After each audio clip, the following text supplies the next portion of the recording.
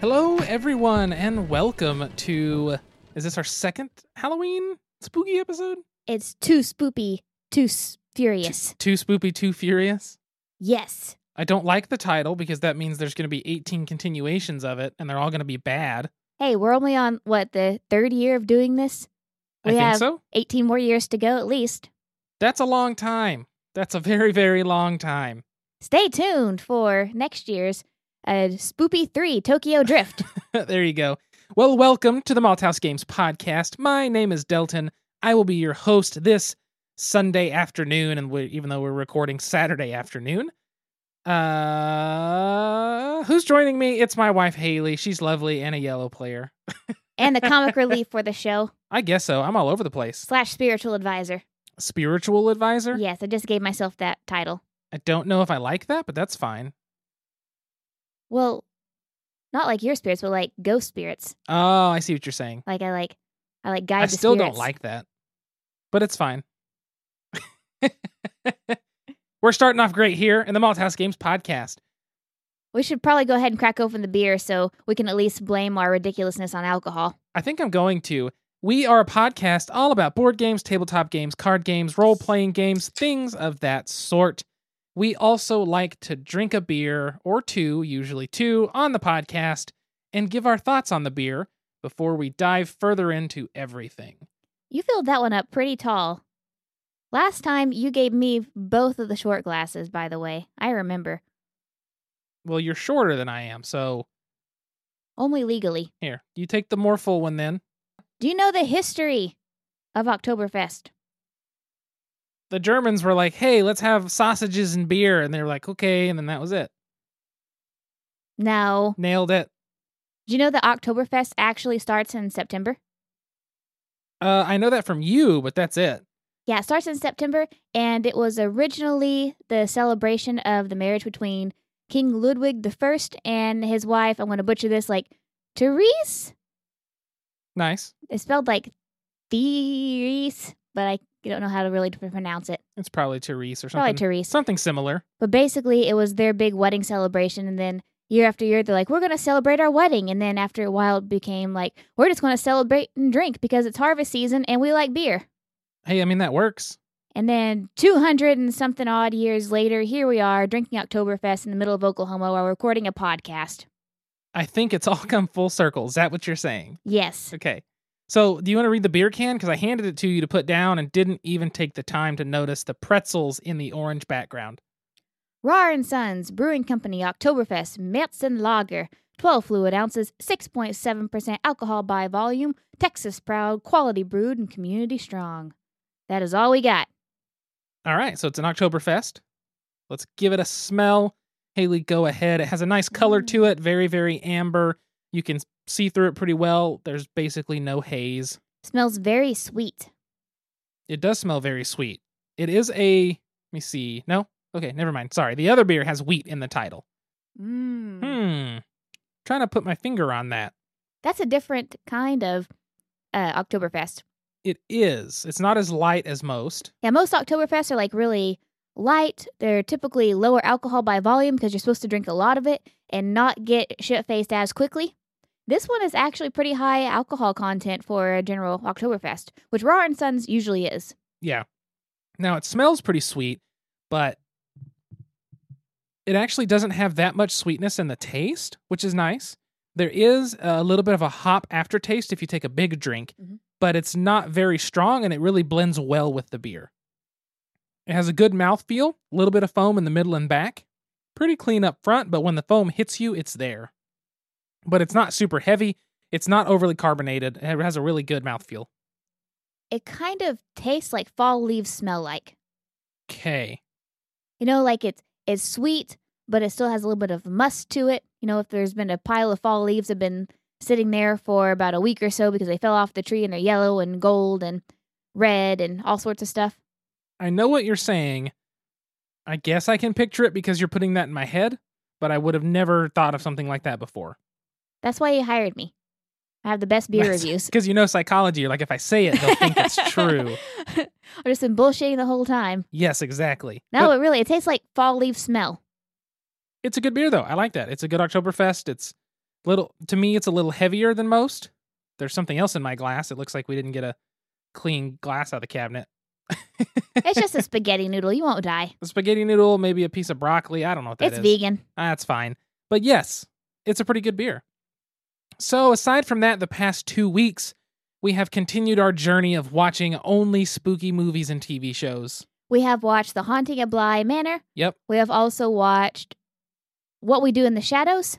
Yep. And we are now going through Ash vs. Evil Dead. Because we got to go see Evil Dead 2 at a drive-in theater down in Oklahoma City. We had never been to a drive-in.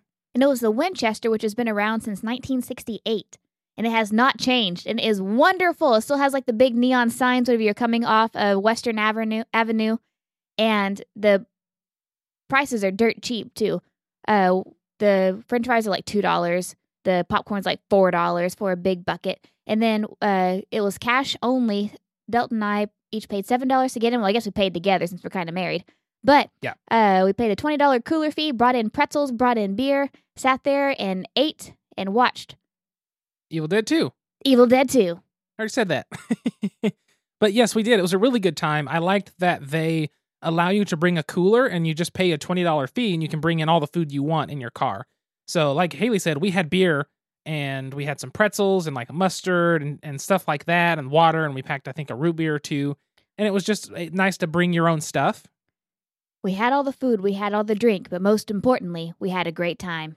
There you go. But it was really fun. I really enjoyed it. It's the only way I think I'm comfortable going to a theater right now with the pandemic. Same here. I know they're opening, and I'm sure that they're just as fine as going anywhere else, but it was just nice because you're in your own car the whole time, or you can get out and sit in front of it or behind it with your, outside chairs, camping chairs. I think you really liked it because you had no person interaction. Basically, the only one was the dude who told me that I could move my car up. He recognized my One Piece decal on my car, and so we talked about One Piece for a second. And that was pretty much it, and that was a positive interaction. So, yeah, I had no issues with it, and I really want to do it again once they put out something I want to watch. I think this weekend was like... Transylvania 2. Hotel Transylvania 2. Hotel Transylvania 2, followed by Nightmare Before Christmas. Yeah, so again, if they put out something I want to go watch, then I think we should do it. Same. But, we'll see. They put them out like the same week, or maybe 2 weeks in advance at most. Same week. Is it all you have same no week? idea what's going to be showing until the week of. I guess last year at Halloween they did The Exorcist, the original. Ooh. And I've still never seen it, but... That would be fun. I thought about it maybe finally being the one time I watched that old movie. But anyway, drive-in theater was really fun. Like Haley said, we watched Haunting of Bly Manor, which was really good. What We Do in the Shadows is just phenomenal. Ash vs. Evil Dead has been great so far. I really enjoy it. We watched Suspiria, the remake of the old 70s movie, and now we want to watch the 70s. And then we even picked up a very, very budget projector off Amazon so we can watch movies on a sheet on the fence in the backyard, light the chimenea, and watch scary stuff. So I think that's going to be fun. It's a simple life, and it's a good life. It is, but that's what's been going on since our last episode. Nothing too crazy. I don't know, man. I started a turnip garden. You did start a turnip garden today. Turnips and radishes and lettuce and spinach, my friends. We'll see how it goes, being a little late. It's fine. The lettuce and the spinach are going great. Well, that's good. So stay tuned. So I tweeted about this earlier today, so I'm self-plagiarizing a little bit, but they say history repeats itself. But I never thought I would be planting a winter turnip garden during a plague. Yeah. Nobody thinks that. No. Nobody thinks that ever. So Delty Poo, what are we talking about today? Today, we're going to dive into the game part of the show so we can finish our list of our top 10 favorite spooky games. Oh, here's the door. It's straight ahead. It's a game. So, for a small recap of last episode, we went over our number 6 through number 10 of our spooky games list. If you are unfamiliar, here is that list. Number 10, Mr. Jack. Number 9 was Pumpkin Patch Bad Seeds. Number 8, the Arkham Horror LCG. Number 7, Ghost Stories, the most difficult co-op game. And number 6, Lovecraft Letter. Now we move forward into the top 5 and get to our favorite, which, yes, like we said before, this list was me and Haley both making a list, and then making compromises and adjustments until we felt that it was appropriate for this to be our combined list of 10. I think we did a very good job, but I love that our number 1 was identical no matter what, and our number 3 was identical no matter what. Yes. So Same here. I thought that was good. Number 5, I have, from our good friend Ben Canellis, I have Bitten. Yes. In Bitten, you are playing different factions. You are the werewolves, or the zombies, or the vampires. It is essentially a hidden role game where you don't let anybody know what faction you're a part of. There are some different locations out on the table. It's all card-based. And you're going to be playing cards. Basically, you can imagine that you're like ruling the faction. Like you're the lead werewolf telling people where to go in the city. So if there's the bus station, which we got to see in person, some really cool black and white artwork that's essentially photographs that have been either put a filter on them or like hand arted in to make it kind of this scratchy, spooky, kind of black and white movie feel. It's pretty neat. Yes. I imagine it as like a nightmare sequence in a 1950s scary film. I think that's about accurate, yeah. But you'll have cards that have anywhere from 1 to 3 of the factions on them. So if you're the werewolf faction, you could put a werewolf card on the bus stop, and now you have 1 werewolf at that bus stop. Or you could put a card that has zombies and werewolves on the bus stop. Now, doing that, everybody else can say, well, he's probably zombies or werewolves. That's most likely the faction that you're playing. So you're hiding your role in my favorite manner, which is through mechanics. You're trying to deduct through mechanics what people are, and also trying to have more area control over those different places. It's a really neat game. I've really enjoyed it. We reviewed it on the show. I think this was our first ever review copy. I was about to say it was our first review copy. Ben believed in us. He believed in us from the get-go, before we even knew who Ben really was. Like, before we got to meet him, I believe. Yeah, we haven't even met him yet. No, I don't think we had, no. We had just started. But yeah, it was our first review game. It's in the podcast somewhere. You'll have to go back a while now. But Bitten is number 5. Number 4, thematically, it fits. The play doesn't necessarily feel it, but I think if you set the mood, it could. Cryptid.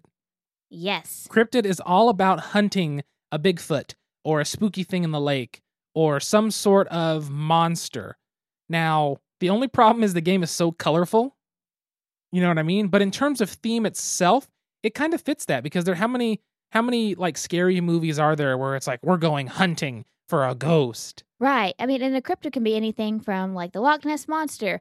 It could be a vampire. It could be Bigfoot. It could be something spoopy like a ghost, or even like a man-eating plant or something. Exactly.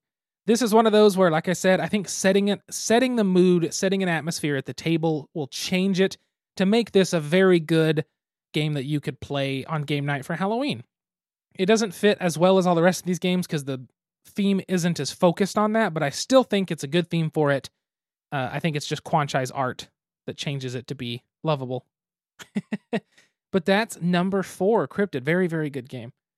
Number 3 is one that I think a lot of people will throw up this high as well.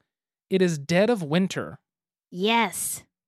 Dead of Winter from Plaid Hat Games is you can either play it fully cooperative, where there is no traitor, which we talked about traitor mechanics last episode, if you didn't hear that one, or you can play it with a traitor or 2, depending on the number of players. Essentially, you are surviving a zombie apocalypse. You have a colony, and you have different locations where you want to go and rummage through things to find weapons and food and medical supplies, and you have to bring them back to the colony, and people have to contribute food, and there's all kinds of goals, things like that. And if there's a traitor, they can really throw a wrench in things. Anytime we talk about this game, I always feel like we need to bring up Zach's story. You want to tell it, or you want me to tell it? I think I should tell it because I'm the one who drew the card, if that's okay. Go for it. So, Zach and Sarah are a couple of friends that we've talked about on the show, and they're some of our best friends. And we, before COVID times, would either travel to Tulsa to see them once a month, or they would travel down here. And so a few years ago, Zach's dad passed away, and it was very sudden. And about a week later, Dalton and I wanted to cheer him up, so we wanted to have a board game night. We let him pick all the board games, whatever he wanted to play, and he loves Dead of Winter. It's one of his favorite games, because he actually played that before we even met him. And so we're playing Dead of Winter. It's his turn. He gets a crossroads. And so it's my turn to draw the crossroads. So I draw the crossroads and I read it. Basically, the crossroads is you're at your childhood home, looking for supplies because you know where supplies or food was, and you come across your parents. You can either run or kill your parents. Well, it was just the dad. Oh, it's just the It dad. was that the dad is crawling down the stairs at Your you. dad is crawling down the stairs at you, and you can either run away or you could kill your dad and get the supplies. And I got halfway through reading it, and I was like, I don't know what to do because I saw the options, and I just went, oh no. Oh no. And I looked at Zach. I said, I don't think I should read this. And he's like, why? I said, I just don't think I should. I think it's going to be hurtful. And he's like, read it anyway.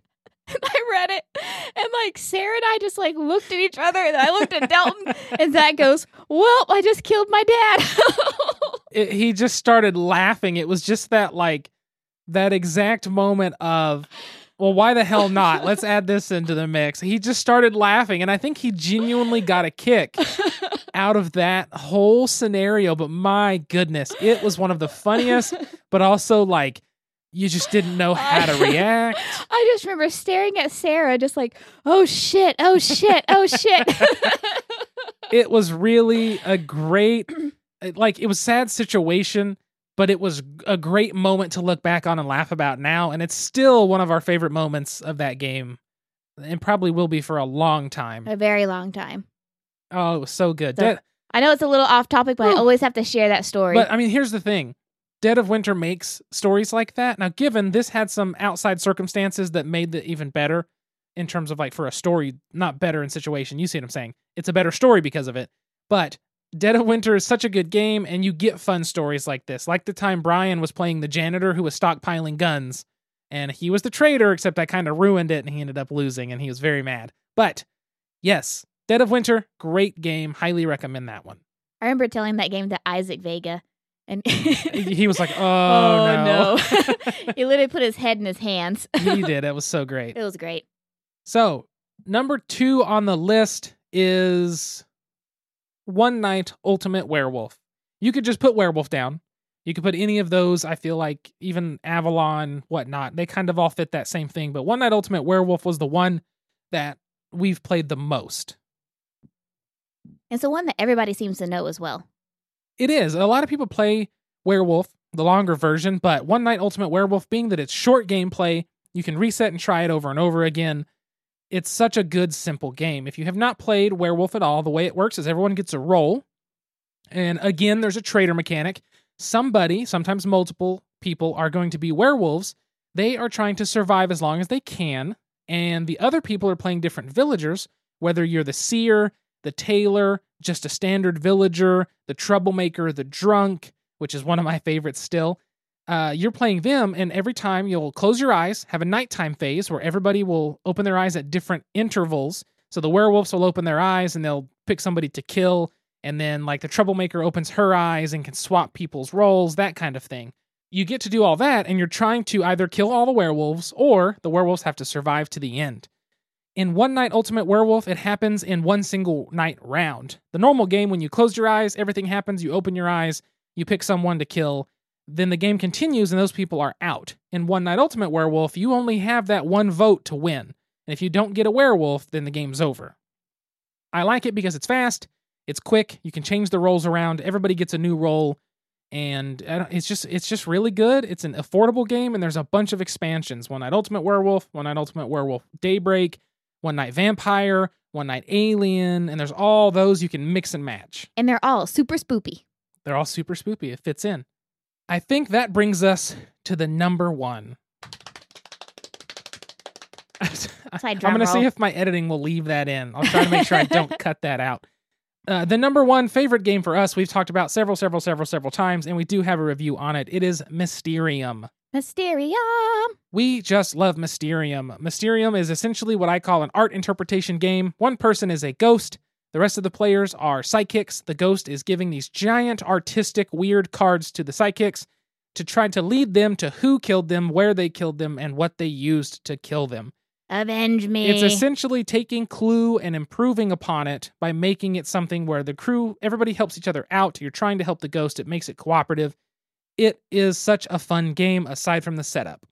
And it's one of those games that you can play with new and old players because it's all interpretation Yes. and it's all art based. And so like we played it with Cody and Jinwin and my mom and Delton and I. And so Delton and I have played it 10,000 times. Yeah. I think Cody has played it once, maybe. Maybe. And then my mom and Jinwin had never played it before, but they were able to all catch on. My mom picked up on clues really, really quickly. She's good at those interpretive games.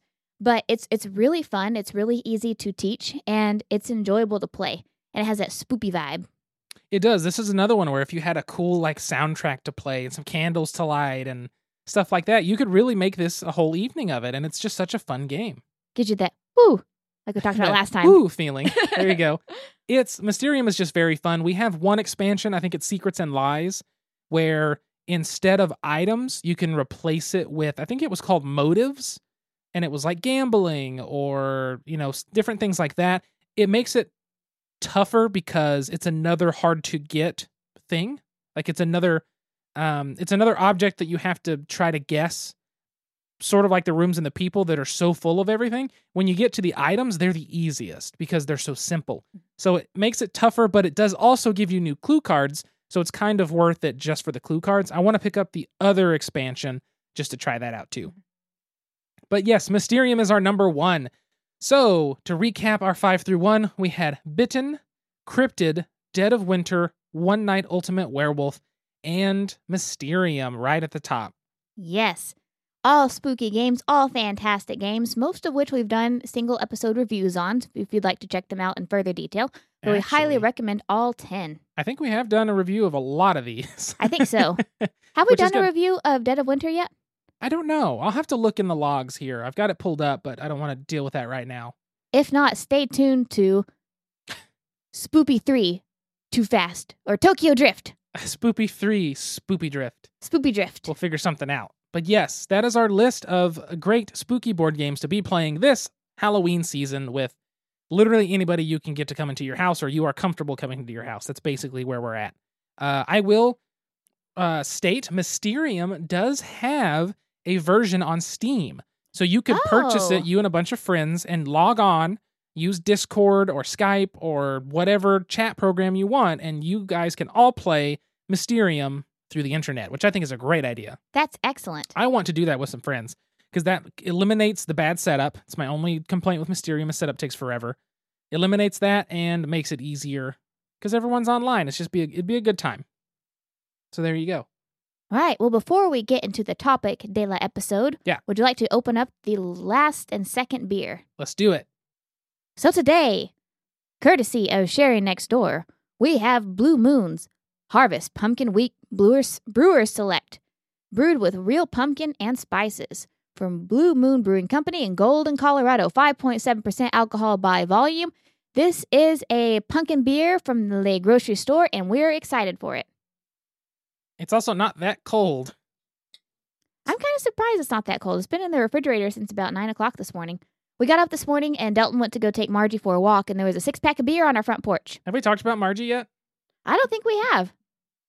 Okay, I guess we might as well do that now at this point in time. So, 6 weeks ago today? Yes. 6 weeks ago today, we adopted a dog from a rescue. Her name was Tessie, and we didn't like that, and so we renamed her Margaret, but we call her Margie or Marge for short. And she started responding to it the very first day. She really did. Margie was a very fast response, but she's a mutt. She's a black dog with some like white feet and a little bit of patch of white on her chest. It's like a terrier, dachshund, something or another mix. She looks like a giant weenie dog. She's a medium size, like 30, probably 25 to 30 pounds. But she is nothing but a cuddler. She's been good with the cats. Her and Steve don't really trust each other, but they're improving constantly. Her and Penny are good friends. They already kind of bump noses, and Penny will rub on her and stuff. So that's been really good. Yes, and she looks like a bat. She has huge ears, and we're going to get some bat wings for her for Halloween. So stay tuned, everyone. Follow our Twitter, follow our Instagram, and you will see the bat dog. But yes, she is our newest addition to the family. We wanted to take time because a dog is a very different introduction, and we wanted to make sure it was going to work out before we announced to the world what was happening. And I don't think there's any doubt in our minds at this point. We just want her and Steve to, well, I guess we just want Steve to be nice because anytime there's been any issue of anything, it's Steve being a jerk to her and her having to set boundaries.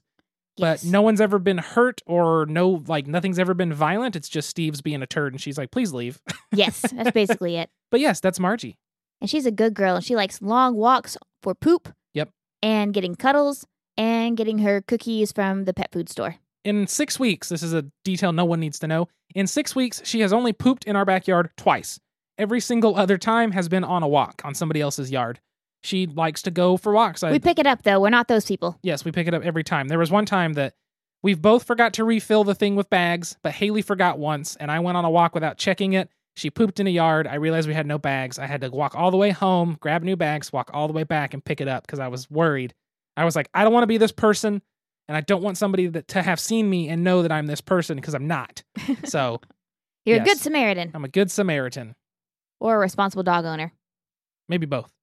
Is there any other detail on the beer here, or is that it? That is it. So it smells like a pumpkin spice beer. That's the great thing about these, grocery store beers is, one, they taste good, but two, they leave a lot to the imagination when it comes to their labels. Yes, they do. Yes, they do. It smells like a maple sugar. I smell the pumpkin spice. Mm. I definitely smell pumpkin spice. My inner white girl is happy. It's not bad. It says it's a harvest pumpkin wheat. I don't get too much tang of the wheat like you normally would. I taste allspice.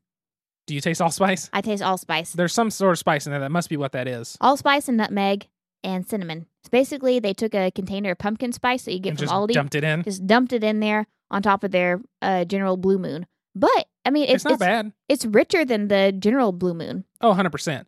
I was talking to Haley about this, that I'm not a huge Blue Moon fan, but I'm also not a huge fan of most beers that people used to buy at grocery stores and gas stations. However, if you like Blue Moon, that opens you up to a lot of options and being able to find really good craft beers, because Blue Moon is kind of an introductory into the Belgian white, and there's a lot of craft Belgian whites out there that just ramp everything up a notch and really can impress you. And if you like something like Blue Moon or the Blue Moon Pumpkin, that's going to open you up to a lot of craft beer. So I may not be a fan of Blue Moon in terms of I don't buy it. It's not bad. I like it. This is a good beer.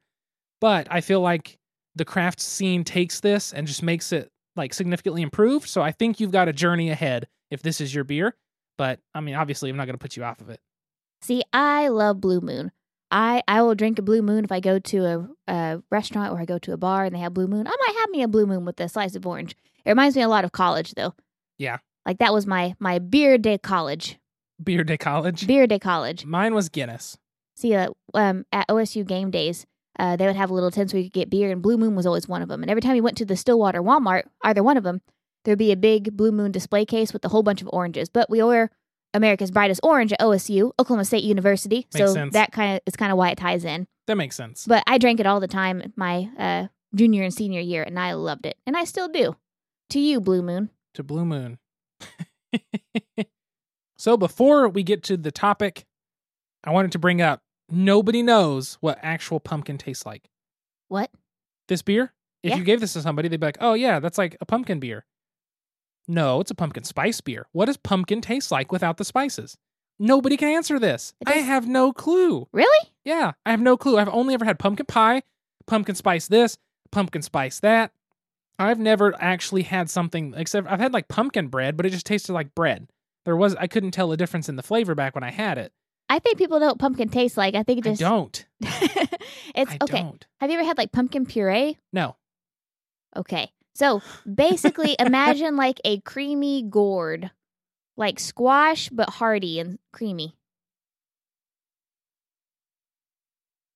That doesn't sound appetizing. I mean, to be honest, I've only had cooked pumpkin. Yeah. I don't know what pumpkin in any way tastes like aside from the pumpkin spice.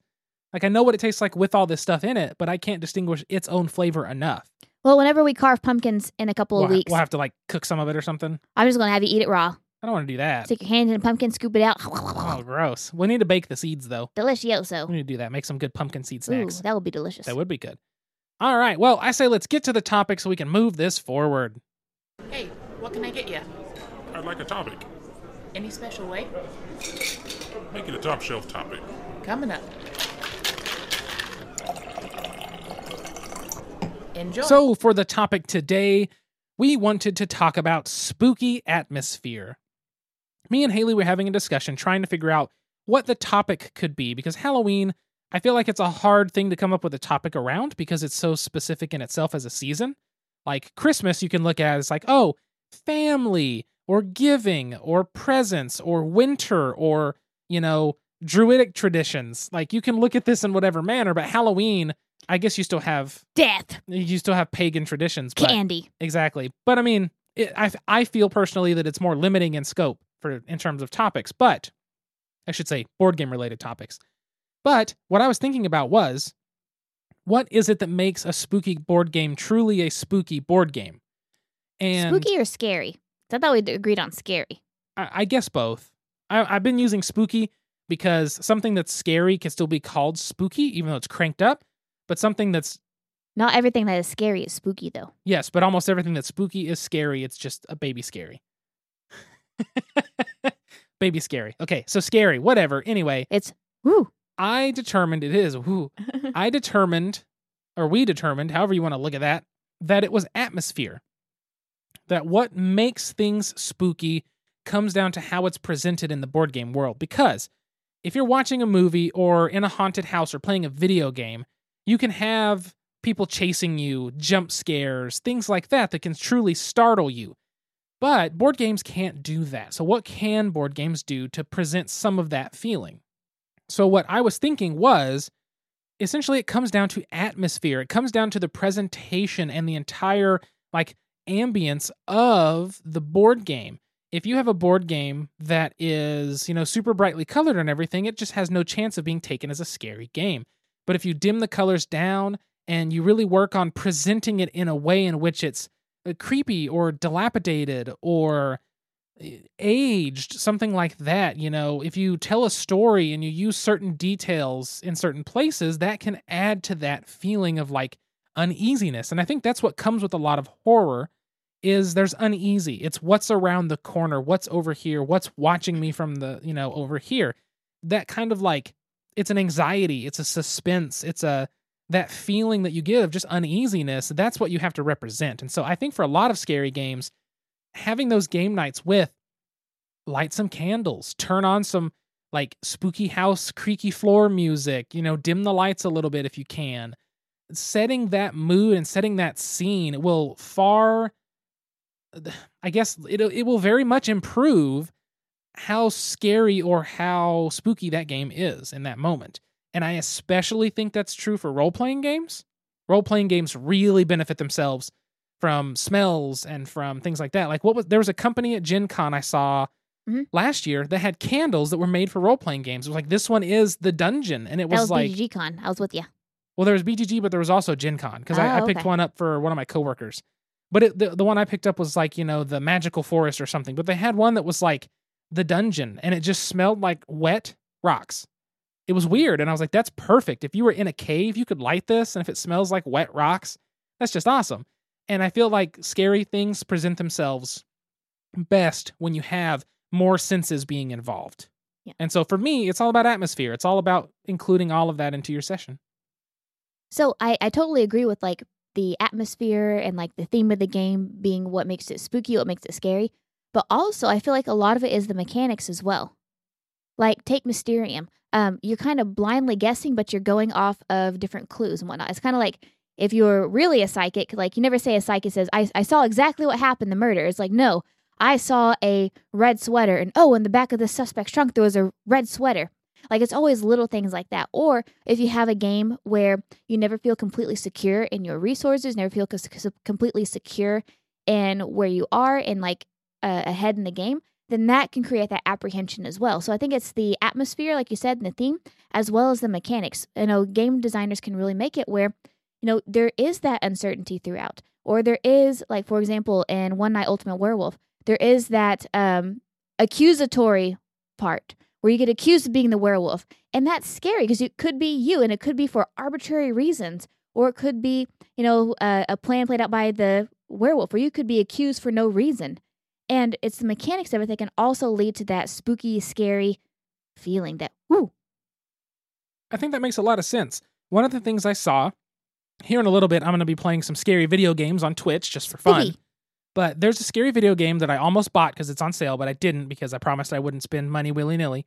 And I would like to play it, but essentially what it is it's Alien, like the movie, which I still haven't seen. I know. Leave me alone, people on the internet. I'll watch it. Judge. But it's where you're on a spaceship and there's an alien and you have to essentially escape. And something the way that they said and like the way people's comments were is that to truly make this a scary video game and to make video games have that feeling, it's a sense of having no power. And that is a mechanic you could put to use, is the player needs to feel like they're just trying to survive, kind of like you said, but they have no real power in the situation. They have to do their best to make it. I guess in that game, there's a lot of hiding under desks and hiding in lockers, and because I guess if the alien catches you, you just die. You can't kill it. You can't get away from it if it catches you. So you have to try to be smart and hide and duck and crawl in small spaces. And it's all about, you have no power here. You just have to survive it. And I feel like that is that sort of the mechanic version of what you're saying for some things. Like in Dead of Winter, you have to have enough food. You have to make sure the zombies don't overwhelm you. And that's anxiety provoking in itself, like not having Yes. enough food, that food insecurity. Because I mean, you're having to collect these things, and it could run out to the very last minute, and you don't have enough food, and morale goes down. Yeah. And you have that like looming threat always, and that's what makes it scary. I could see that. But yeah, that's really neat. I like that. I think that we need a game. We need to find a game that has the perfect combo of the two. And Or make the game. or we need to make the game. I think all the games we really like here have enough of each of them, but I feel like that somewhere out there's a game that actually truly brings out that super eerie, uneasy, anxiety provokingness even stronger. I just have to figure out what that is, because video games can do it so well because you're physically moving and being scared and seeing things and whatnot. It's just hard to translate to cardboard. That's all, but yeah, I think that works. And now, join us for a Malthouse Games Podcast special, Bite-Sized Question. Now we come to the question of the episode. What is your favorite Halloween costume? My favorite costume was when Cody and I went as the Grady twins, which are the two girls from The Shining. We wore wigs and dresses. I was complimented on my fake boobs, which weren't fake, which was sad. However, 3 different people said, three "Why? If different Dalton people. was playing a 10-year-old, why does he have fake boobs?" And each time I had to be like, "Those aren't fake boobs." yeah, my retort was always busty, bearded, and beautiful, because we both had beards. I mean, Dalton was gorgeous. He filled that dress out really well. I really did. I got rid of that dress, but I really did. But it was nice. I also peed on that dress, but that's a story for another time. That's a story for another time. But yes, going as the Grady twins was great. It was like, I think we won the couples costume You contest did win the couples contest. because we planned it together and we had the best costume. So yeah, And that's the night that Cody asked Jen Wynn out. that is because she really loves the same color blue the dress was. And that was like the conversation starter, wasn't it? So basically, yeah, I think that was, but then like what? So long story short, I've been trying to get Cody and Jen Wynn together forever. Cody was my coworker. Jen Wynn was my classmate. And I've been trying to get them together forever. And so finally, I got them to both come to the Halloween party. And I was like, yes, I'm going to introduce them. I'm going to make this relationship happen. And so before the night gets too far in, my friend Zach from earlier, he points at Cody and goes, "Hey, you single?" And Cody goes, "Yeah." He says, "Jen Wynn is too. You guys should talk." I was like, damn it, Zach. This would be me. I was supposed to put them together. I had this whole elaborate thing planned. But I got to officiate the wedding, and they are 4 years strong. So I'm just saying, I still did what I was supposed to do. It was great. It was great. It was great. Well, Haley, what's your favorite costume? So I have a tie. Can I say a tie? Sure. So whenever I was in grad school, we didn't have a lot of money one year, and I wanted to have like a full body costume. So I got a Zalgo bodysuit, which is apparently something on the internet, but it's a black and white costume with big red eyes. It was a bodysuit with long fingers. I'm a very noodly person, and I dance very crazily. And I put on the Zalgo costume and jumped out at people and made people scream at the Halloween party. I was very impressed by that. That was good. What's your tie with it? It's tied with the time that you and I went as a ventriloquist dummy and a ventriloquist. That was good. I was the ventriloquist, and I had my mustache curled, and I darkened my eyebrows real dark and slicked my hair with so much pomade that it was like a rock. And we drew Haley on the lines, and Oh, it was good. It was a $5 costume because all I bought was like the eyelash extensions for me. I think so, yeah. And we had a, what's it called? A Like blinds, a curtains curtains rod, or a rod blind rod. as my ventriloquist hand. And Delton would move me all night long and I would look through people and it was great. Yeah, it was pretty good. And she'd sit on my lap and we'd move her around, pretend like I was controlling her. It was a fantastic costume idea. We need to post, we'll post whenever we post the episode, pictures of all 3 of these costumes. We need to. We'll have to dig through and find those. So good. Well, I think that closes out the favorite costumes. I'm going to go ahead and give a shout out to our amazing Patreon backers. Woo! Thank you, Allison, Woo! Alan, Woo! Jesse, Woo! Catherine, Woo! Cliff, Woo! Jennifer. Woo! That's all of them that contribute to us at a level in which they get shouted out on the podcast because they're also all people, pretty much all people that we know, and they're good people. And we appreciate all of them. They're We all great. very much appreciate that, and all of our Patreon backers. If you want to be like them or just check out our page, go to patreon.com/malthousegames. This programming is thanks to viewers like you. Basically, yes, it is. It really is. If you want to hit us up on social media, we are at Malthouse Games on all social media. You can also find me directly at Delton Brack, DeltonBrack. You can find Haley at SQUIRRELYGEEK. that is at Squirrely Geek. If you have a question for us to answer on the show or in general, or a topic you'd like us to cover, or a game you think we should look at, you can send us an email, contact@malthousegames.com. I realized something. What's that? So, our next episode will come out November 1st. Is that still considered Halloween? Not, I mean, I guess once the sun comes up, no. Dang. I mean, we could always try to get it done on Halloween night, but like nobody's going to be listening to a podcast Halloween night. Too spoopy? It'd be too spoopy. Is it going to be? I was just hoping for Spoopy 3 Tokyo Drift, but alas, it'll wait till next year. It'll be fine. We'll still talk about some Halloween stuff because we'll be dealing with that while we record. Yes. So I think it works out. But I think that's going to cover everything for this episode. Thank you so much for tuning in to the Malthouse Games podcast. Please be sure to like, share, and subscribe to our podcast, our YouTube channel, our social media outlets, all of that, and try to leave us a review on whatever platform you're listening to this because those help us grow and help more viewers find us. And hopefully, if you're enjoying this show, they will too. And that's what matters, I think. I say so. It's good enough. So, until next time, sit back, relax, grab a drink, and play some games. See you folks later. Goodbye. Bye.